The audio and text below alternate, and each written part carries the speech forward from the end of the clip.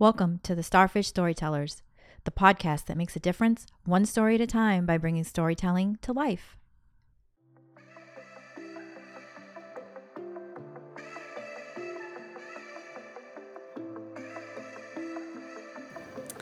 All right, this is a story about memes, which I think many social media professionals can relate to and, may even know where this is going.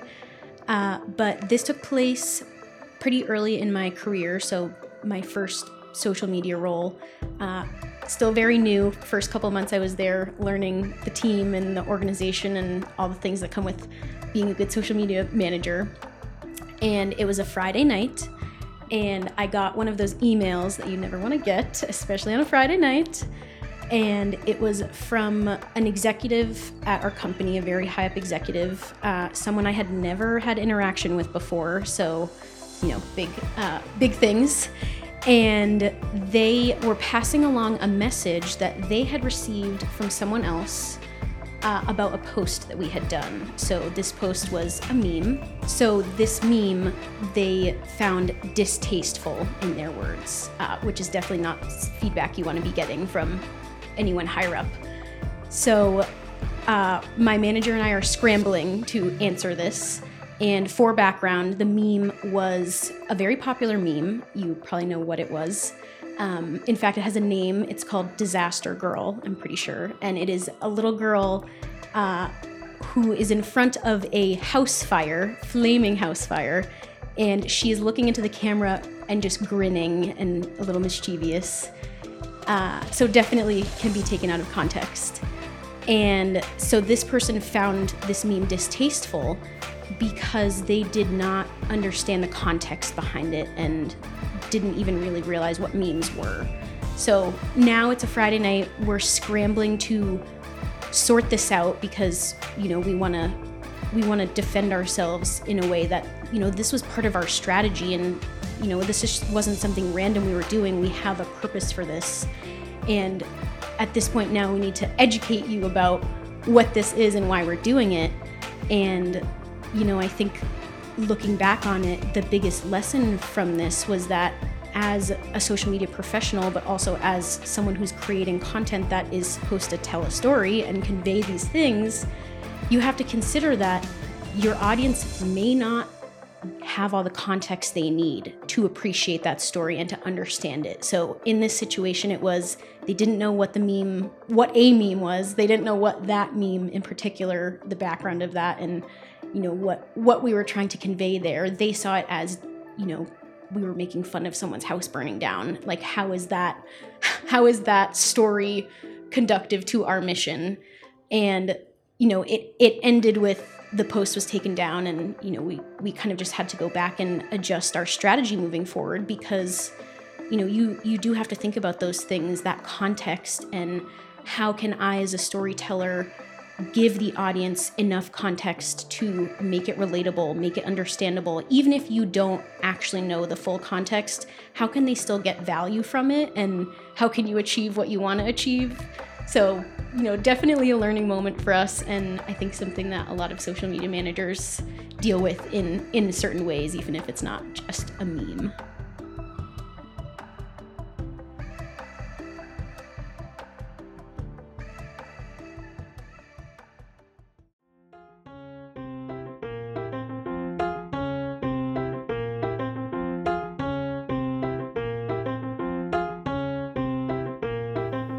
Hello, my name is Liana Henry, and welcome to the Starfish Storytellers.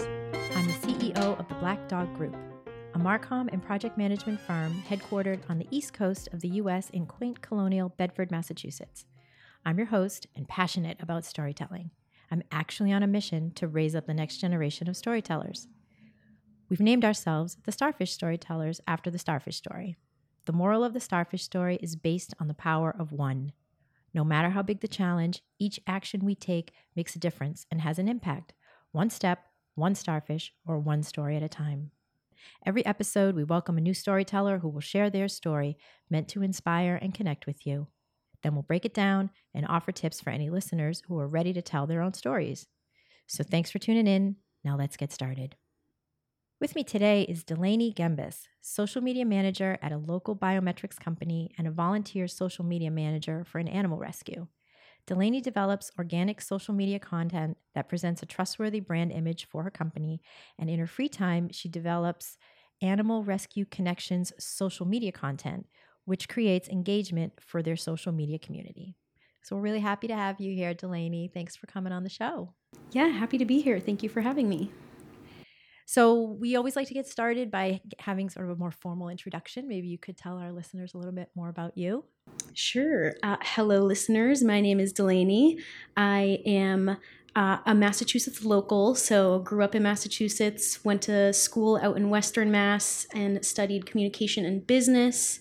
And after school, I landed in social media. I have worked for a cybersecurity company for 4.5 years doing their social media management.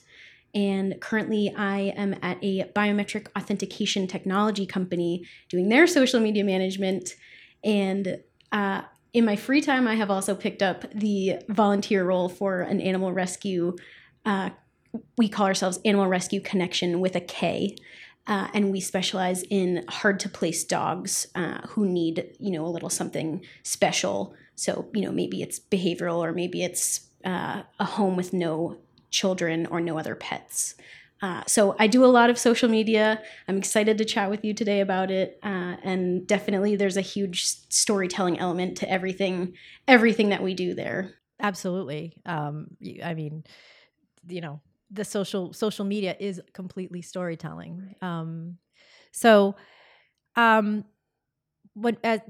get started, maybe you could share with us, what is it like a day in the life of a corporate social media manager? And also when you're talking about it, can you talk a little bit about what is organic social media for people who maybe don't know? Yes. So I'll start with organic social media. Organic social media is what you might consider earned social media. So it's not paid. There's no sponsoring or boosting of content. It is channels you own, you're putting out the content, and there's no extra money behind it. So, a lot of companies may have a whole team who are dedicated just to sponsored or paid social media. And then sometimes there are teams just for organic social. Organic social is generally my bread and butter, but I'm dipping more into doing paid opportunities and also some kind of ghost writing, ghost management for people. So specifically for executives. So definitely a couple different areas of social, but organic is kind of my where my experience lies. Mm-hmm. So you said that you are doing some ghostwriting. Yes. So you are the voice for the executive on their social media channels, right? And I'll tell you why I'm asking this question. How are you finding that? Because one of my last roles, I was a comms manager, and sometimes it was challenging to capture and elevate the executive voice. Sometimes I find that with some of the bigger companies that I worked with, sort of the social media team basically kind of sort of took over the accounts and basically would just be posting in the person's name.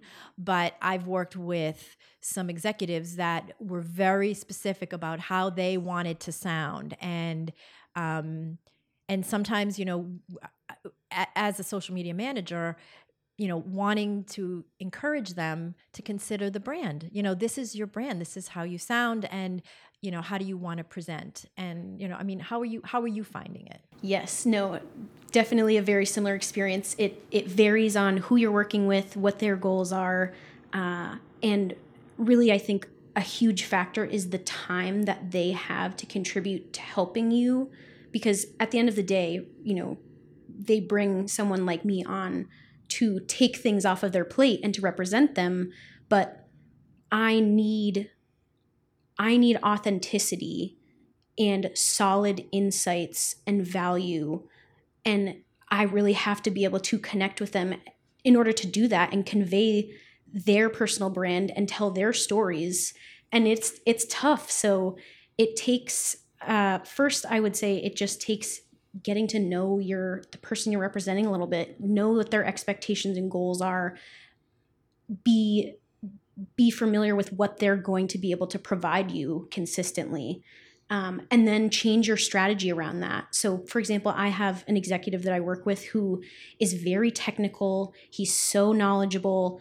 And, I will give him a prompt and he'll just spew like very insightful, great content. And then I pick and choose and I optimize it. And that's how I'm creating his social content. And, on the other hand, I may work with someone who that's not how their brain works and that's not how they communicate. So, I may be picking up more slack in certain ways for that person. And it's just kind of creating your strategy around that and around, how they're going to work. And then also their goals, right? Because, one person may be in a more technical role. So I want to talk about certain technical topics or technical stories or being, providing certain value in that way. And then my other executive, may have a little bit of a different audience and different goals and different sway and a reputation essentially online. So it definitely depends. But I feel the struggle of it's challenging. It's a challenging responsibility to be in charge of someone else's personal brand. Mm-hmm. But it's fun. I'm really enjoying getting to do it and diving in. And I'm certainly really just diving in. So we're learning as we go. Yeah. Nice. So, I really appreciated you telling the memes story. Memes are sort of in a class all their own, and they can be really well used, but they really do, you spoke about the need for context. And, I tend to not use them personally on certain channels, right? Like certain channels, it seems like it might be okay. Other channels, no. Different channels require different types of storytelling. And, when the opportunities that I've had as a social media manager, we might post to LinkedIn to reach our colleagues, Facebook, we might be doing a little bit of business, but culture, Instagram, we're going to focus on culture. X, which is formerly Twitter, might be like rapid fire, like quick updates, from the trade show floor. And, YouTube would be our video channel. Do you have like a preference in the channels that you use? I don't even know if you even have a choice, or,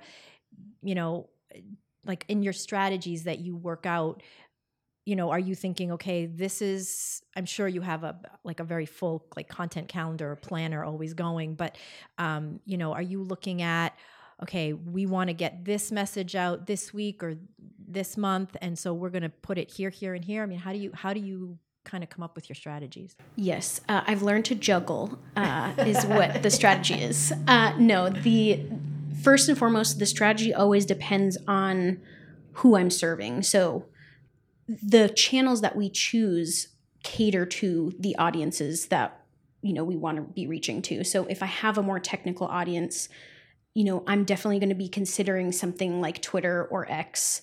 I definitely want to consider LinkedIn as a more professional, very much B2B type space. I may be avoiding something like Instagram because it's very visual, and depending on, the product, service, solution that you're selling, it may not be a very visual, may not have very many visual opportunities. So right. It definitely depends who your audience is first and foremost and where they are. And that's where I want to be. Second, it's evaluating if that channel is appropriate for your organization, your mission, and your goals. I come from a very B2B background, so I am. I do think it's a little bit different than consumer audiences and what their goals are, right? 100%. So, I'm definitely more on that B2B side of social media.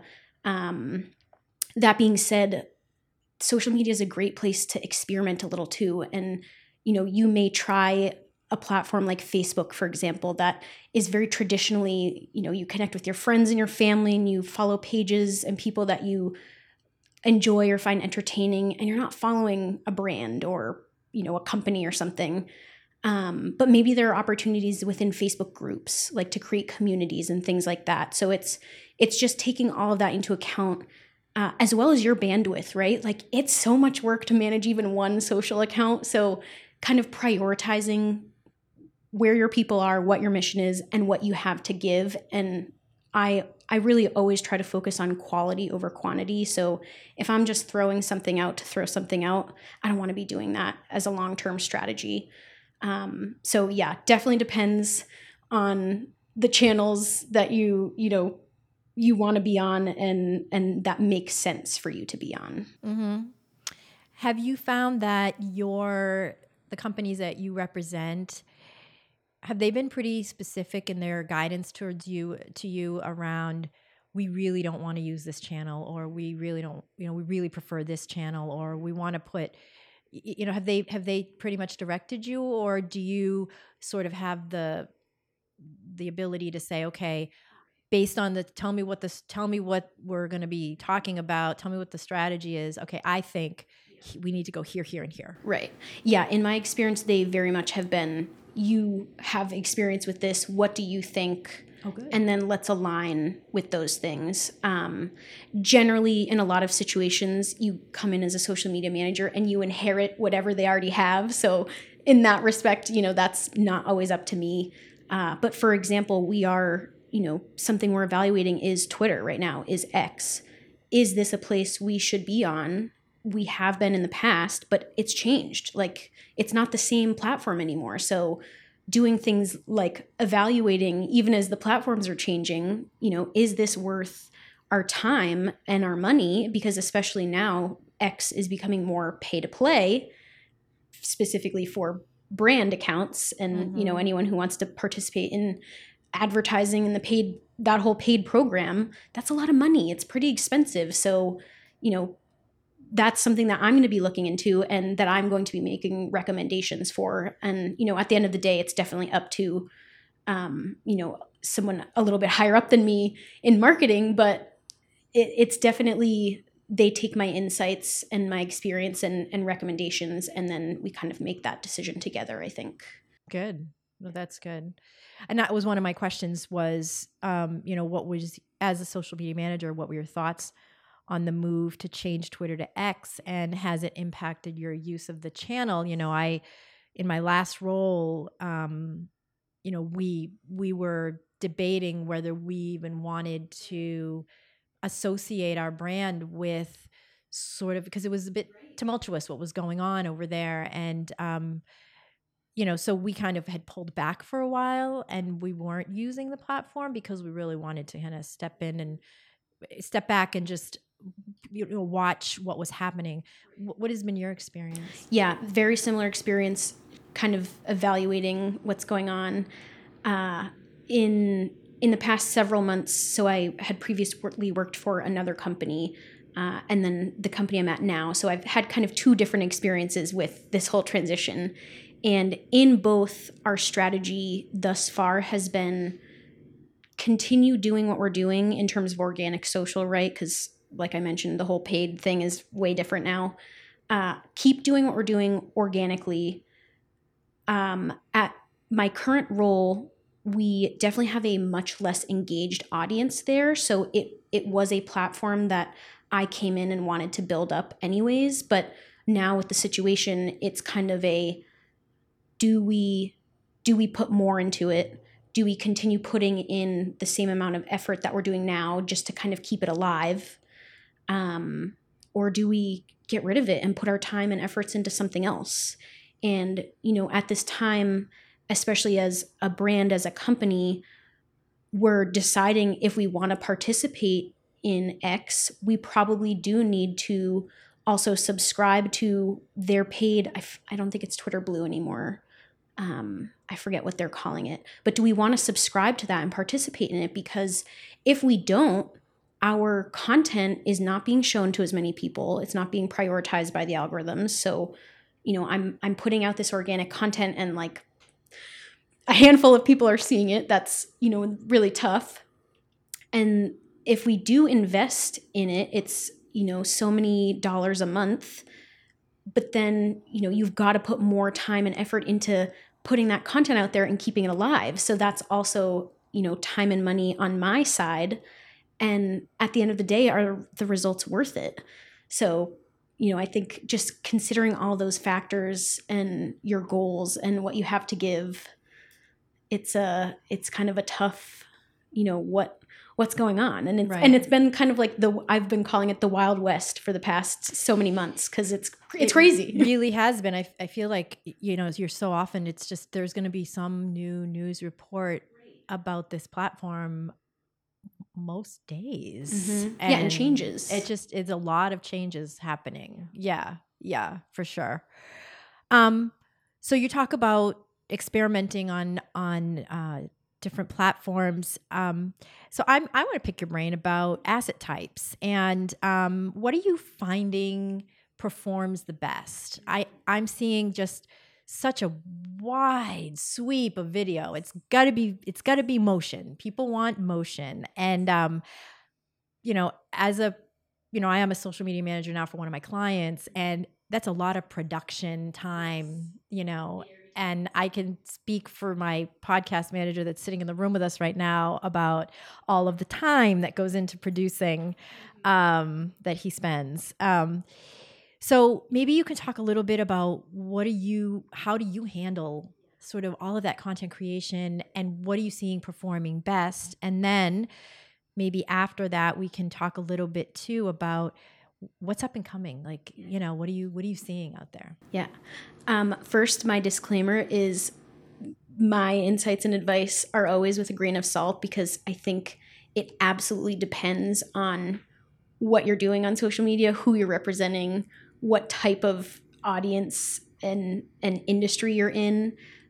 So, something that performs well in my sphere, which I consider tech as a broad industry, something that performs well in my sphere may not be the same as what's performing in entertainment or food and drink, or, that's very different. So my perspective is in my experience of tech. And my clients right now are tech clients. Yeah, great. So video, I love to talk about video, because like you, I feel like the past couple of years you've seen video. You've got to be doing video. Video gets the most engagement. Video is the viral content, blah, blah, blah. Like, it's all about video. In my previous role, we tried video. We found very similarly, it's so time consuming. Production quality is going to be, something that you pay for. So it's very costly. But at the end of the day, you still want it to look good. So you've got to find that happy medium.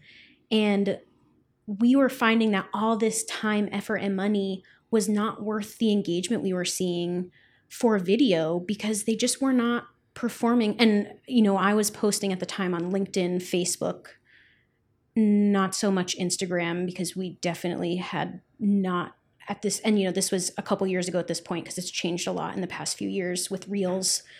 And we were finding video there was not a performer at all compared to static images.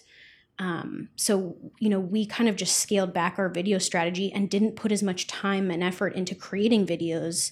And in the role I'm in now at this company, I'm still in that phase of doing some experimenting to see what content really works with our audience and, for what we have. And I'm finding that I'm creating these videos that are seemingly, I've just started this process, but they are seemingly worth the time and effort of making them.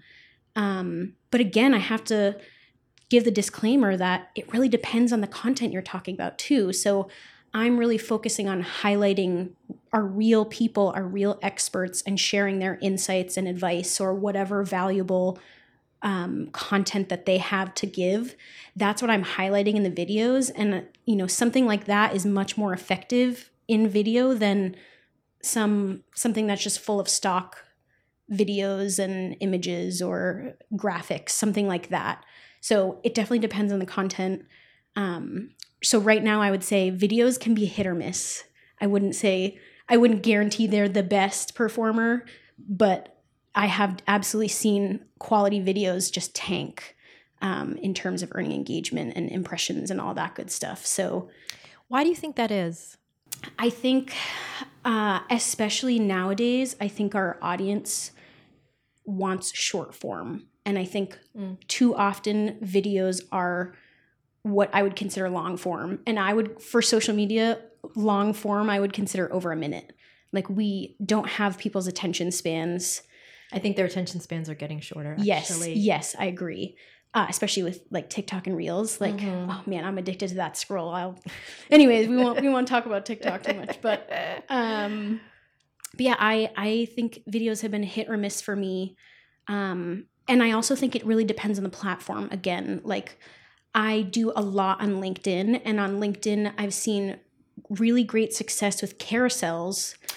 Although they've just Those are changed. new, though, aren't they? Kind of newer. Yes, so they're kind of weird because they had a carousel feature that was only available to certain people, so it was not a fully rolled out feature. And a couple months ago, they actually got rid of that feature, but the workaround is posting PDF documents, so that publishes as that carousel format, right? So I can still post that. I've always been able to post those, but I didn't have access to the other feature. So that was kind of an interesting update that I saw there, because so many people used that feature, and it generally, I see a ton of engagement with carousels, even if it's not a ton of likes or comments. The engagement rate and the click-through rate of those is insane compared to videos or, just posting a bunch of images, like a series of images or one image. So I think a hugely great piece of content or format of content specifically for LinkedIn is carousels. For other platforms, like going back to the video thing, everyone says Facebook, video is it. My previous role, that was not the case, so we kind of avoided it. I found success with posts that had like a multi-series image post. That's what I would call them. So it was essentially the same content that is in a carousel, but it's just images. So you just scroll through as if you're looking through photos. I found that kind of content did really well on Facebook, and specifically including a post that had multiple images versus just one, you benefit from those clicks and getting that engagement there. Instagram, definitely visual, like the static visuals, obviously the higher quality, that's always better. But nowadays the Reels, they are up. Pushing, yes. And it's definitely... And anybody can do them and get ridiculous amount of followers and like engagement. It's crazy. Right. And that kind of leads me to a tip I would give too, is that take advantage of the formats that the platforms themselves are pushing you to use. So Reels are being pushed by the Instagram because they want you to use them. So capitalize on that. Months ago, LinkedIn was pushing carousels. Capitalize on that. A couple years ago, LinkedIn introduced polls. I'll post a poll that gets, not many votes at all, but it gets a ton of impressions because LinkedIn pushes that content. So, whatever they want you to be using, use that to your advantage I'll use that format because it's going to get me some extra engagement, and, just optimize your content to work well for that. Right. Yeah. I'm some of the different types. It just is amazing to me how quickly they take off. Yes. So yeah. And I love the carousels on LinkedIn. Me too. They're so educational and informative. Yeah. I follow so many other social media professionals, and that's kind of my main way that I keep my finger on the pulse of what's going on in social media. And I just flick through a couple of those, and it's great. It's very convenient, very valuable. Do you find that, one of the things that I love on LinkedIn is things like TED Talks or the excerpts from some of the influencers I follow when they're doing their podcasts or their presentations. Like the captions are big, I think. Are you finding, are you finding that those kinds of things are getting a lot of engagement as well? Yeah, I would say, especially for LinkedIn, anything educational, informative, they've even said in the last couple of weeks, they are pushing first and foremost educational content. So something like a TED Talk or anything that really provides you that value is perfect for especially something like LinkedIn. And I do think, that's content that a lot of people want on social media and are willing to follow pages and brands and companies if they're going to get that content in return. So yes, I think it's definitely effective for reaching people, building relationships, proving you're trustworthy or your expertise. All of those things I think are connected to that type of content. Yeah, no, I find it really, really useful. Let's see. Oh, you know what I want to talk about that we haven't talked about yet today, and I really think we should talk about it, is your work with the nonprofit, with your volunteer work. So when I looked at your post that you made that for your company versus the post that you were doing for the nonprofit, the tone obviously is very different, right? And I noticed for the nonprofit, it was a little longer form. Some of the posts for the company were just 2 lines with a link and a quick 1 minute video or something, and that was it. Is it that you really need to make sure you get as much information into that blurb for the rescue as quickly as possible? And what are you finding is getting more attention from visitors? So I love that you asked that question because this is actually something we're experimenting with on the ARC front, Animal Rescue Connection ARC. And yes, we do try to pack a lot of information into those posts. One of the reasons for that, I think, is very related to that storytelling aspect. Each post usually is highlighting one dog that we want to get rescued. Mm-hmm. So in that way, each post kind of acts as its own story. And I have found as a social media user that I want all the information I can get in a post. I don't want to have to click away to get more information necessarily. Unless people use that as like the call to action, right? Like get more insights and click this or sign up for our webinar. That makes sense. But if, for example, I'm looking to adopt a dog, I think it's very convenient to have all of that information right there in that post. I have the dog's story. I have, the type of home that they're looking for it. I don't have to click away because I'm less likely to do that. That's kind of the method to the madness of doing that. We want to experiment with doing shorter posts or post captions for almost the same reason, but the opposite way, that people have such short attention spans, they're not going to read through that whole thing. So is it more effective to just include some of the basics and keep it short and sweet? And, then they click away to get all of that extra information.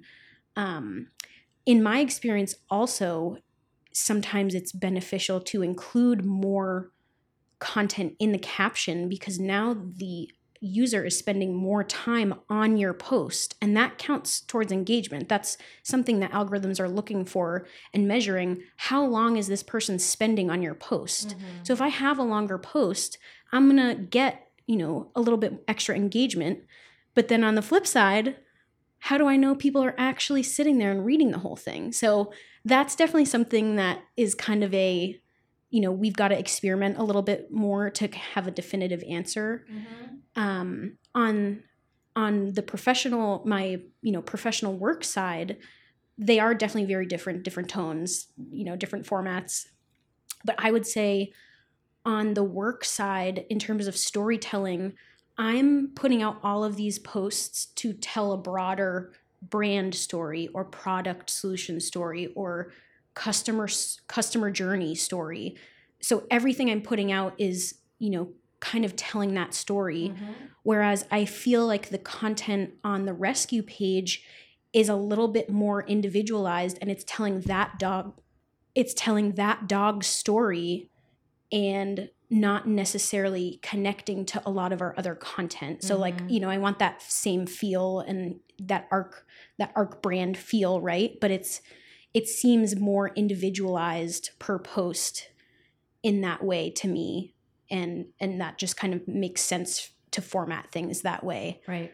But yeah, I think it's always worth experimenting with to see if your audience responds to something or another.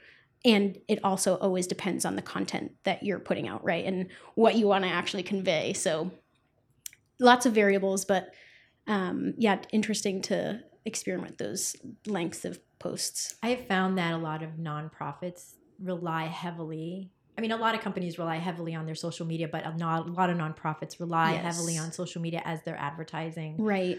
So I think when you're thinking about the feel of the story that you're trying to tell, especially for the nonprofit for this animal rescue, you're trying to have that person that's looking at that dog make that connection. Right.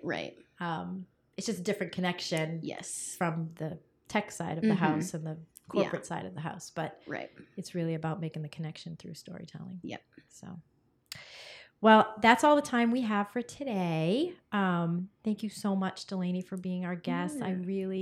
I love talking about the memes. I love talking shop about, the channels and just even hearing about the volunteering and telling those social media stories to get the dogs adopted. Yeah. Thank you for having me. I'm happy to chat. I always make the joke I could talk about social media for days. So love to talk to anyone about it and get your perspectives as well. Oh, it was really great to hear you. And to our listeners, whether you hear us locally from the BTV studios in Bedford, Massachusetts, or across the globe on such podcast channels as Spotify, Apple Podcasts, or Amazon Prime, thanks for listening. We hope you enjoyed this episode, and we'll see you next time. Happy storytelling.